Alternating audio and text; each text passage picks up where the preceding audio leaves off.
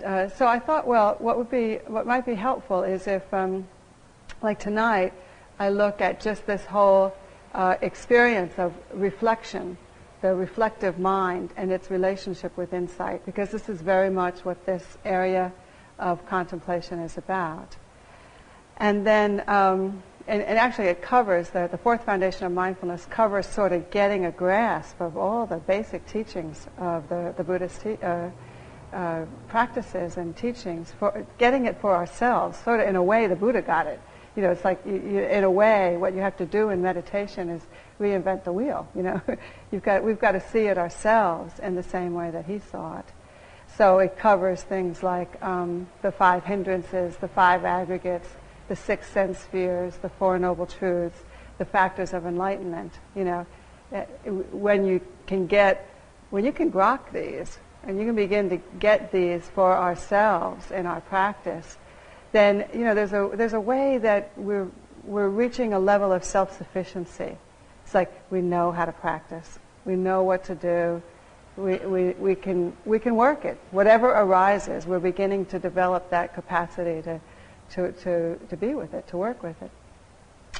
So in light of that, I thought that next week a good topic to look at would be the 5 hindrances. And since you're a seasoned group, I didn't want to go back over what the 5 hindrances are and everything, but really to look at something that I see very commonly, and this can go on for years in practice, which is that we hear this teaching of the 5 hindrances, and in a funny kind of way that we're not even aware of it, it can almost become a new way to beat up on ourselves.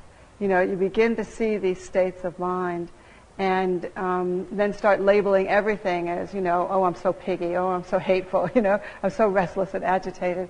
And yet I find that a lot of the times what we're actually observing is not a hindrance. And so the capacity to discern this difference between difficult states of mind and things that we're labeling as difficult or too quick to pounce on, and not giving the mind enough space around certain experiences or situations so that you can have some play, so that we can work it out for ourselves. Sometimes we just jump on it too fast, and all we end up doing then is relating to our own states of mind, their own difficult states of mind, out of the same difficult states of mind, like hating hatred, and wanting some other state, and so it's not helpful. And yet a certain maturing in practice develops when we're able to just work with these in more refined ways. And I find, maybe just give ourselves a break, be a little kinder to ourselves, be a lot more spacious in practice, and not be so quick to make things difficult that aren't necessarily so. And so then that would lead us nicely into looking at the aggregates, the 5 aggregates, and these are the things that we identify with and get caught up with as being who we are. And this whole anatta business, this whole no self stuff, what is that? And how is it that we're getting caught up, getting caught up and identified with our physical and mental experience is a source of great suffering. And the main thing that we have to work with through the meditation practice to begin to dislodge, to disengage. And then I think I have one more week after that. There's some question. I thought Gil was coming. He thought I was coming. So we'll work that out.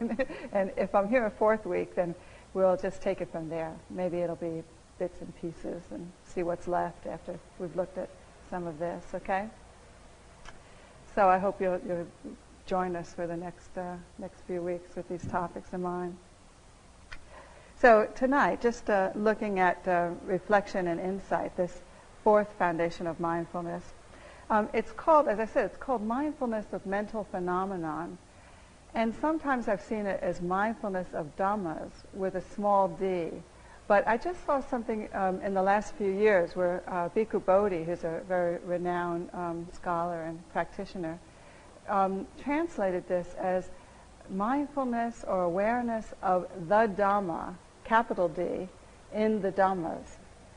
And I thought this was a key to really understanding what he's saying here, what the Buddha is saying. Because basically what he's looking at in the fourth foundation of mindfulness is that we have to be able to come to see the truth as the Buddha taught it, the Dhamma, in our moment-to-moment experiences. And so this introduces this whole level of activity in the mind that I think in many ways it kind of goes on all the time, but often just below the level of our awareness, where the mind is sort of putting things together, figuring things out, you know? And how do you get insight? Something, so it's seen this, it's seen this, it's seen this, and at some point it reaches a critical mass and it goes, oh, you know, that's what they mean. That's what that is. So this fourth foundation of mindfulness is kind of getting at that. Can we see the hindrances and know how they arise? And know what makes them stay and how they go away and what it's like to have them gone, you know?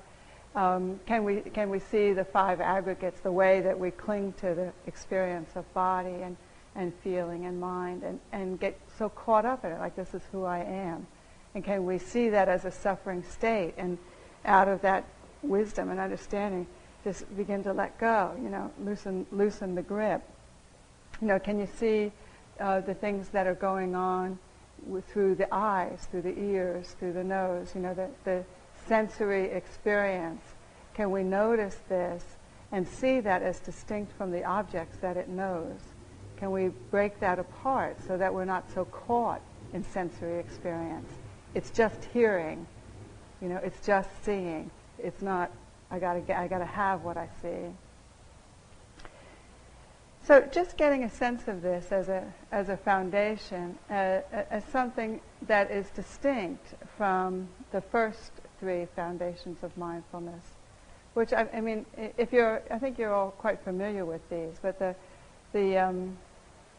foundations of mindfulness, as they're put out in the Satipatthana Sutta, you know, have to do with essentially like, so you're a meditator and you're told to pay attention. What do you pay attention to? And what are some tools that you have for looking, you know? And so in this teaching, where the Buddha tells us, like for instance, when you're looking at the body, that, you know, to tune into the rising and falling of the breath. And that experience itself not only connects us with the physical form, but can be a great inroad for insight into the impermanent nature of things. You know, things arise and pass away. Things arise and pass away. But when he's talking about the body, he's also saying, you know, to tune in. He gives us some other hints with the four elements, for example, to begin to discern physicality as earth, air, fire, and water, both internally and externally, making the point that what goes on with my earth, air, and fire and water is the same as what goes on with yours. And it's also the same that goes on in the world, you know. So, you know, the idea is to begin to tune in to like nights like tonight where there's too much fire, you know, and you get a sense of can you practice just being with the fire, with the excess of fire. You know, the basic teaching is that these four elements, you know, come together in the physical world, and they're not always in balance.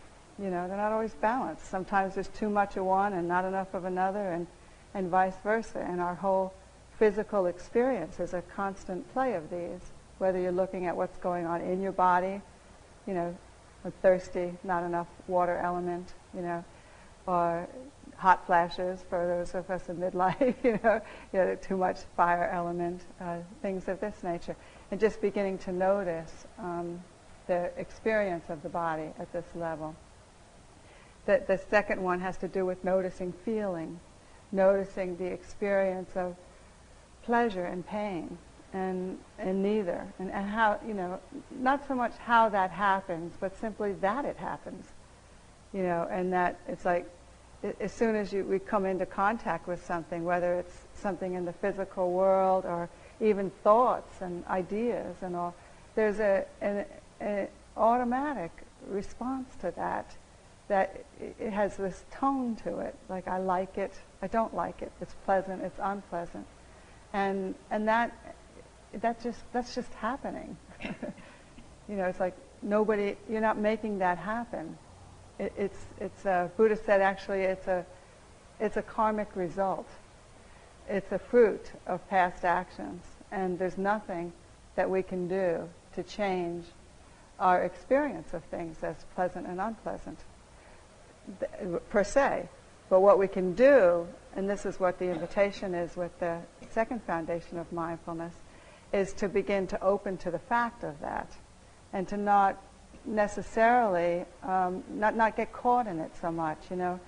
Otherwise, the unpleasant becomes, pushing things away, and the pleasant becomes things that we have to have. And these, the Buddhist teachings tell us very clearly, are suffering states.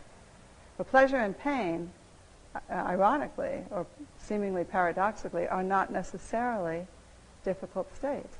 That we can open, we can experience these with some semblance of equanimity. And I'm sure you've seen the fruits of this in your own practice. It's fabulous when you can begin to be with things that are unpleasant and not go nuts, or be with things that you like and not have to have them. It's like the mind that can do that can start appreciating life, because the greedy mind just it can't appreciate anything. It's got to have it, it just can't be with it and appreciate it, So this second foundation of feeling is very important. And then he talks about the third foundation, which is just developing the capacity to know the state of mind that you're in. To know the greedy mind as a greedy mind, to know the happy mind as a happy mind, to know the exalted mind as an exalted mind. I mean, I don't know about you, but for me that was huge. It's like to be aware enough, detached enough from my own states of mind to just know that I'm in a state, and not live it, not be it so completely or so consumed by it. So, I mean, that right there, you're starting to develop a great capacity for detachment and dispassion. It seems to get harder as you go along, but the rewards are greater. It's easy to see the body as the body. It's easy to sort of get a sense of that as not something that's under our control. It's not who we are particularly. It's a little bit harder to do that with feeling. But thinking, we're just, as Westerners, we're just so into our thoughts. It's like, yeah, okay, some thoughts aren't me, but this one really is, or just the fact that one is thinking, that's how we identify ourselves, with our ideas, with the fact that we can think, So to be able to get some separation from that, to be able to look at that impartially as a mental event is huge, isn't it? It's really fabulous when we start to do that. So now, when we come to this fourth foundation of mindfulness, here, it's fascinating as the Buddha put this together for us in this way, because it's like you're getting to another level of sophistication, really. Basically, I think up until that point, we're kind of looking a lot at the content of the mind and the body. This is physical event, this is a mental event. There's a little bit of understanding the process of it, the fact that the play of the elements keeps changing, the fact that pleasure and pain keeps changing, things like this. But here, I think we take a leap where I'm beginning to look a lot more at the process of the mind and the way that we get caught and the way that we suffer as a result of getting caught.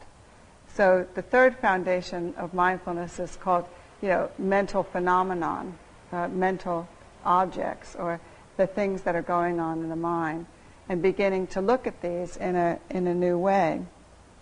So it's beginning to see when there's suffering and when there's not, and how to avoid suffering. How where you've seen something so many times, you're going to go, oh, that's how I keep getting caught in that. And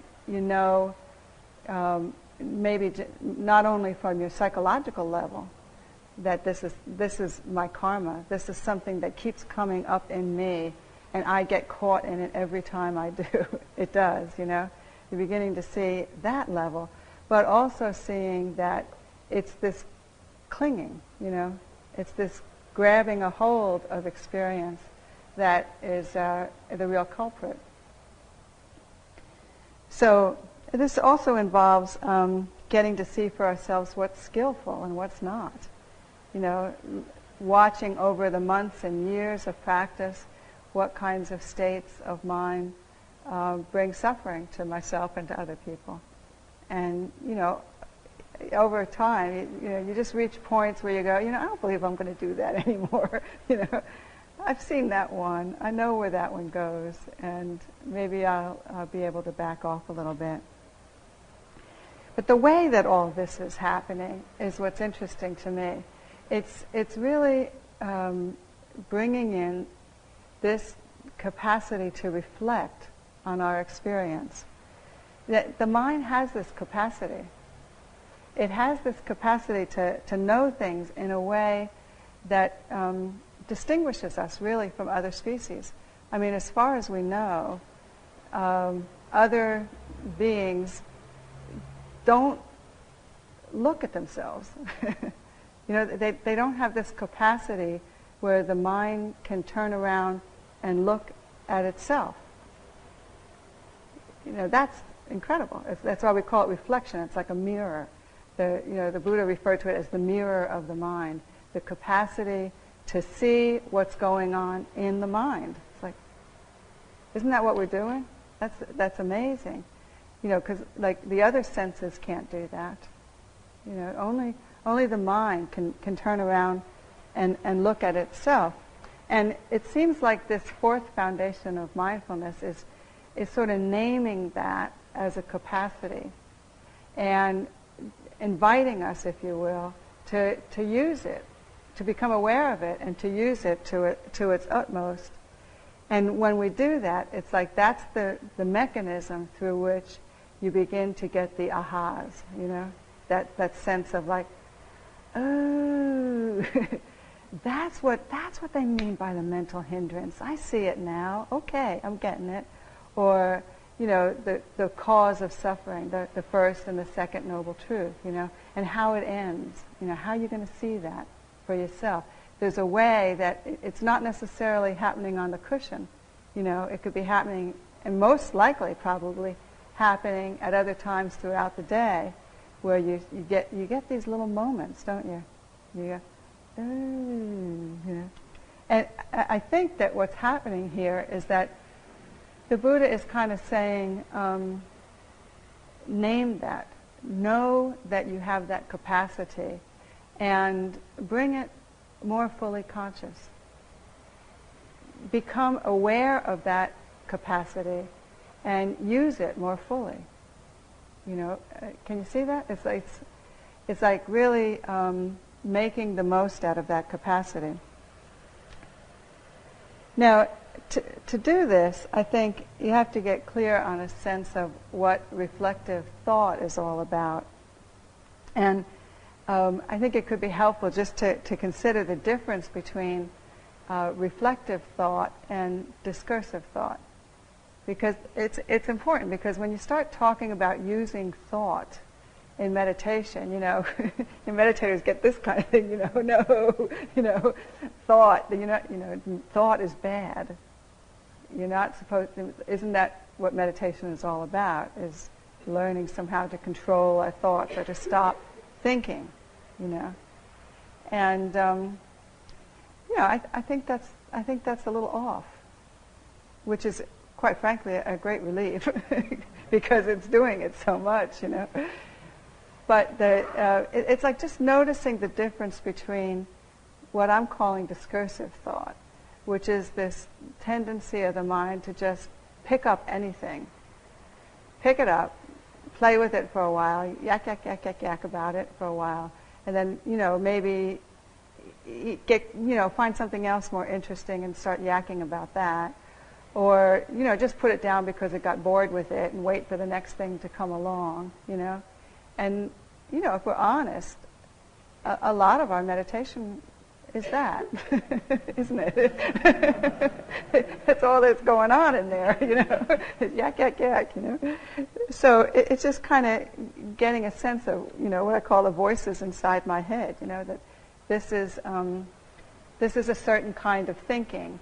It is almost entirely free of any significant content. It's just, you could stop doing it right now and you wouldn't be missing a thing. Except maybe some entertainment, because it is very entertaining, But, so it's just kind of getting a sense of that. And then consider that there's this other kind of thought that I'm calling it thought because it is thought. You can't call it anything other than that. But it's this sort of capacity to look at things and reflect on what's happening, to ponder our experience, to consider it. And it's very soft. Sometimes it doesn't even have words to it. It's more a sensation. Do you know what I mean? It's more like a sensing of things. This sense of just, in subtle ways, the mind has put something together, figured something out, just on its own. So this reflective thought is thought that it's analyzing, but it's not in a psychological way, and it's not in an intellectual way, really. It's sort of like, it's kind of poking at what's happening. It's like, okay, well, wait, what is this? What's going on with me right now? And just kind of asking that question, what is it? Is it helpful? Is it not helpful? Can I get a sense of what this state is? Can I get a sense of how it got here?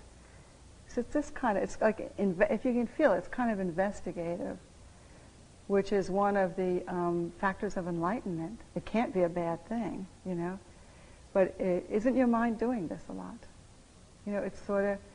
It's a natural tendency and capacity of the mind. It's putting things together. And when it's applied in the right kind of way, it really forms the basis of insight. So this kind of thought, the only caution that I want to put on it is to notice that in order to use thought in this way, or to sort of fan the flame of this, or bring it more foremost in our practice, you have to have developed a certain degree of detachment from what is going on. And so that's why the first 3 foundations of mindfulness are so important, because it's through those that you are developing that detachment. You're seeing the body as body, experiencing sensation as sensation, not me or mine, You're seeing feeling as feeling, seeing thought as thought. And once you've got that, then, can you feel that? You're kind of like, you're really back from experience. And from that posture, from that back from experience posture, then you're able to go, okay, now what is this? What's going on here? And begin the process of sorting it out, right? So these first 3 foundations are very important because it's through that you're developing that high degree of detachment. And then one can move in as a mature meditator and begin to notice that It's not even like you have to begin to do this, because in many ways, you've already been doing it. It's more recognize that that capacity to sort things out is not outside of the meditation practice. It's very much a part of it. And I like to encourage people to welcome it, to invite it in, and use it well. So when you're sitting or throughout the day, just to begin to notice part of your that part of your experience that knows what's happening. Can you tune into that bit that's sort of evaluating it and putting it together in the mind? This is not an unfamiliar capacity. You're doing it with everything else all the time. And so I think maybe because of this thing with thinking, then we're kind of not letting that part of our mental apparatus operate in the meditation practice. And yet it's very important for insight. Just one way that you can notice this throughout the day is you might notice it in kind of simple little things like, one thing I was watching my mind do one time was looking at the tiles in a building on the floor that were not in any noticeable pattern, and my mind, our capacity of mind is very interested in patterns. It's always sorting things according, like trying to find the normal thing in it, or trying to connect the dots.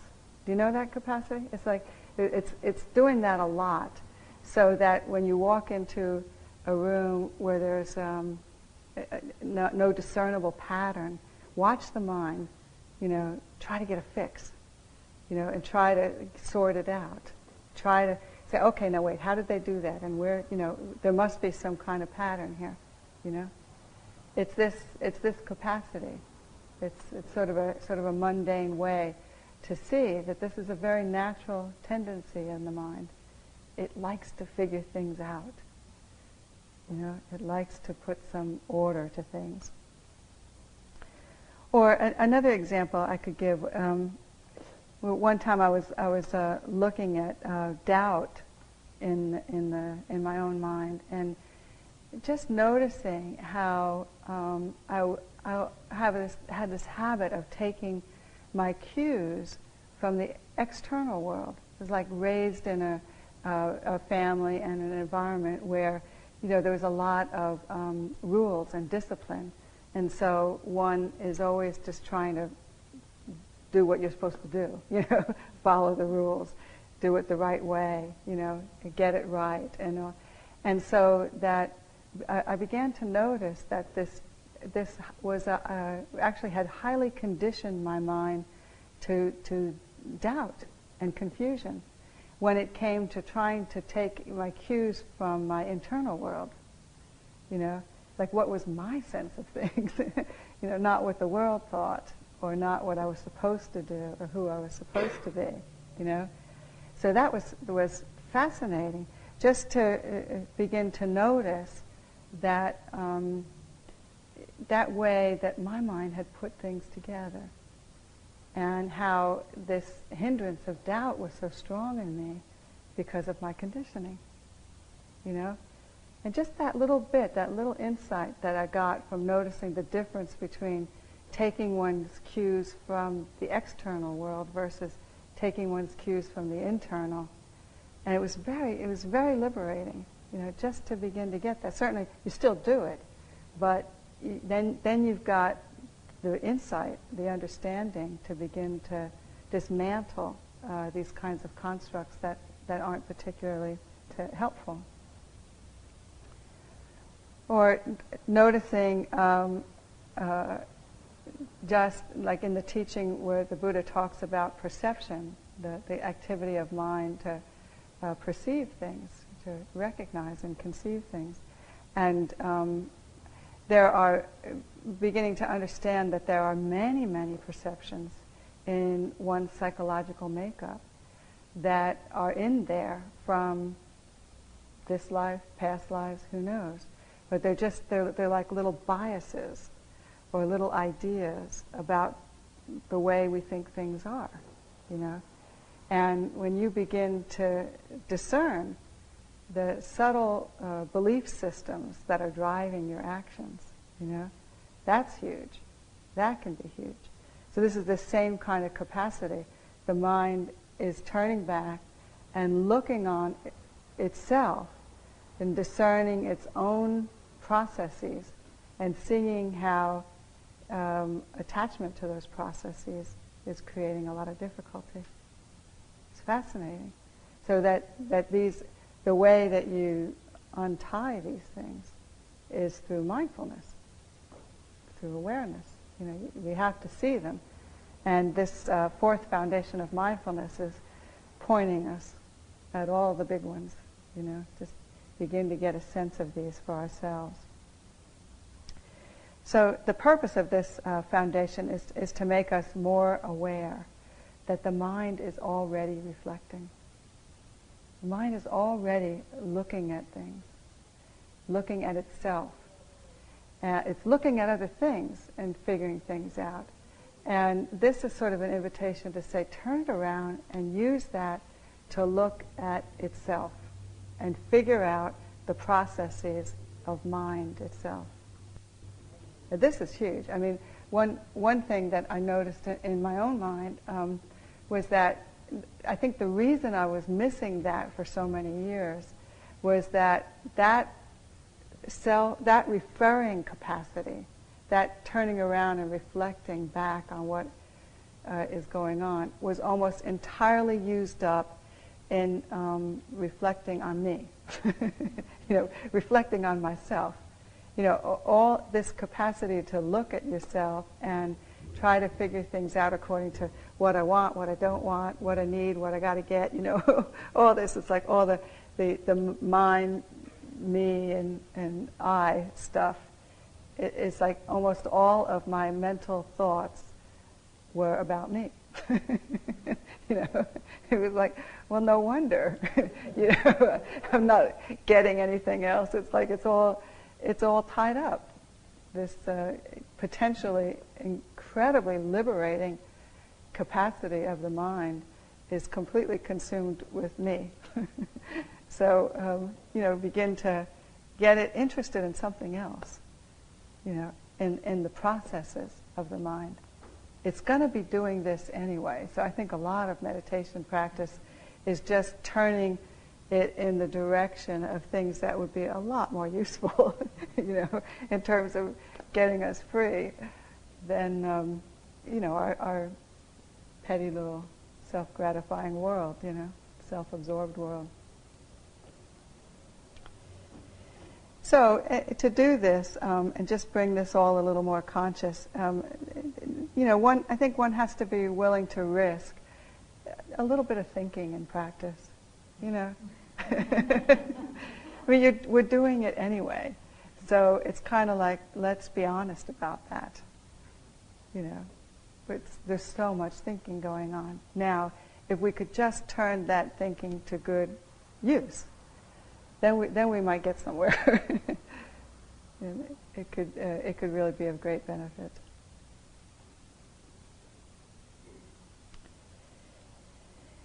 So, gosh, I could go on forever. There's a lot more I wanted to talk about, but I think I'll stop there.